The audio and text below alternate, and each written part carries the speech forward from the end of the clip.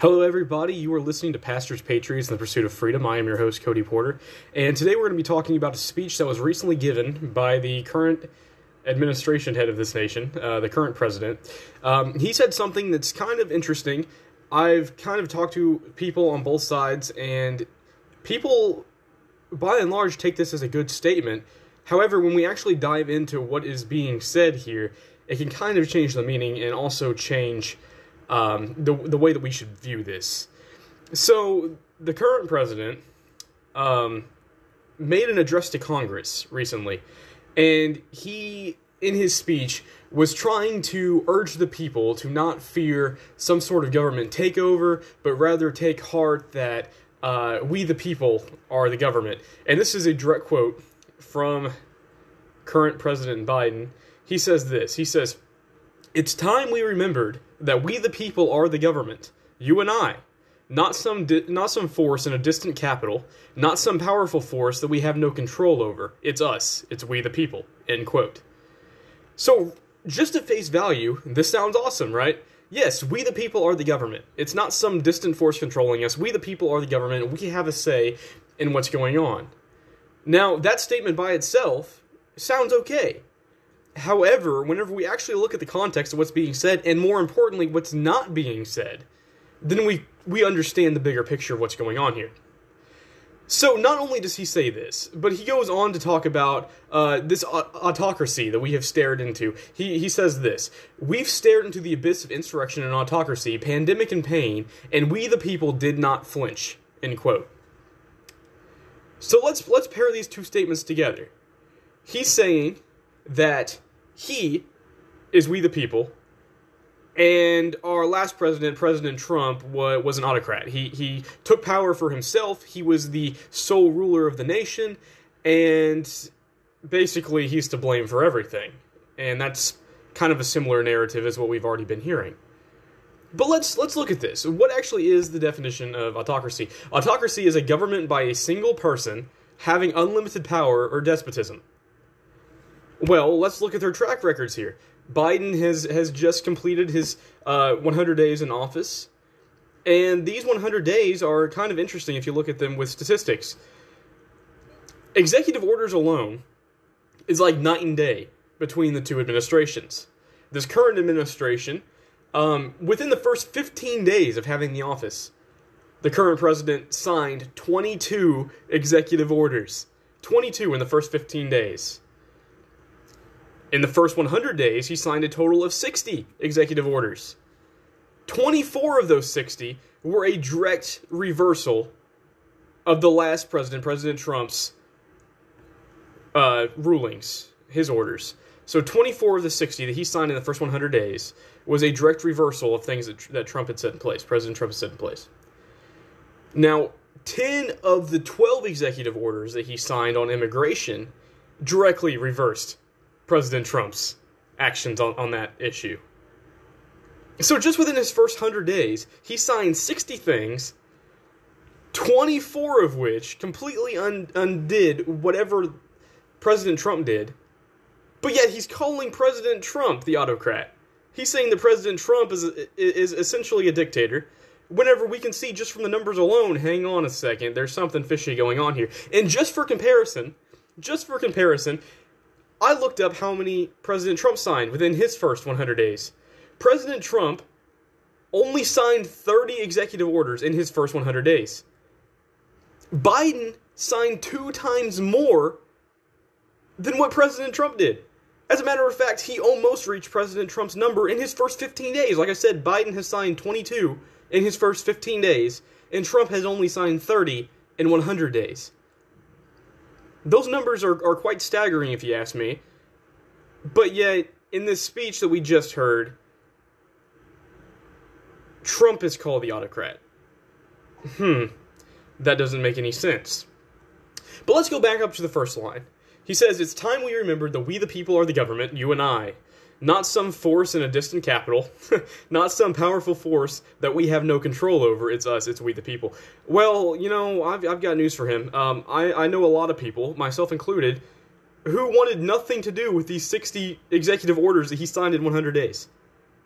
That's not we the people. That's him and his little party sitting up there in D.C. signing whatever they want to without the permission of we the people. I don't think any of us had any say in that, and I know for a fact a lot of us did not want that.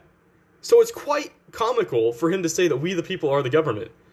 It's also quite funny that he says that he's part of that we the people. This guy has been in office in some form or another, in politics in some form or another, for 40 years. 40 years. I don't quite think you can call him just an average citizen anymore.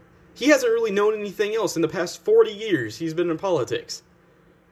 That's not really a government by the people, now is it? It sounds a little fishy. How can he possibly relate to the struggle of everyday Americans whenever he's been in some cushy office or running or doing campaigns or whatever for 40 years? Guys, let's not be fooled by this. He's not coming around. He's not trying to talk to we the people and trying to unite us. No. He's using manipulation tactics. He's using a phrase that we all use because it's in our founding documents. He's using this phrase to pander to us and try to smooth things over. It's not going to work because this makes no sense whatsoever. You just look at the numbers, and this is not how things should be at all. At all. And like I said, it says not some force in a distant capital, not some powerful force that we have no control over. Has any of us had any control over this presidency at all since the start?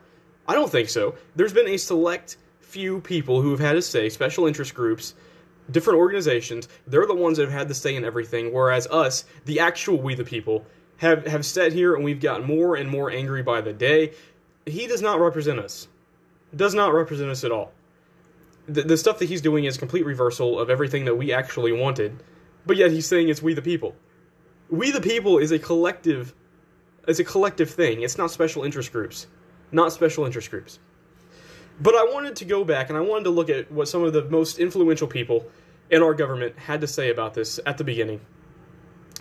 And I landed on the Gettysburg Address. And the Gettysburg Address, as you know, was given by President Abraham Lincoln.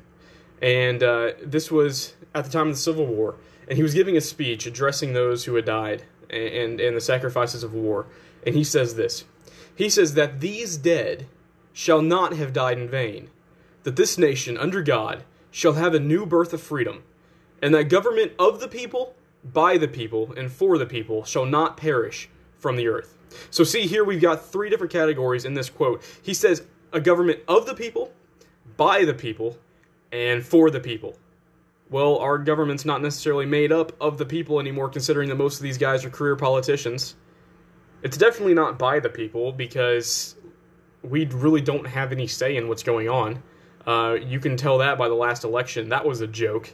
We really don't have any say in what's going on. We've got to keep petitioning. We've got to keep reaching out. Because at the end of the day, there's a third category. It says, and for the people.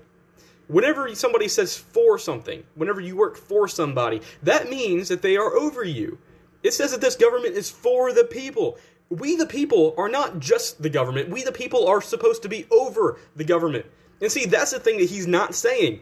And that's why it sounds good on surface level, but whenever you actually step back and you look at it and you're like, no, this could not be any more wrong. We're not simply the government. We are supposed to be over the government. We are supposed to be telling the government what they're supposed to do. And we've read in the Bill of Rights over and over and over again, especially in the First Amendment. It talks about how we have the right to petition the government for a redress of grievances. We have the right to be over the government, to supersede the government whenever they step out of line, and in the case to where it's beyond repair, to scrap it and start new. We the people are not just simply the government. We are supposed to be over the government. And see, this is the thing that he did not want to acknowledge. He says the government's not just some far-off thing that we can't reason with, but at the same time, he doesn't address the fact that it never should be some far-off thing that we can't reason with. We have every right to step in. We have every right to make a redress of grievances. We have every right to petition the government. We have every right to make sure that our voices are heard. And right now, in this administration, our voices have not been getting heard.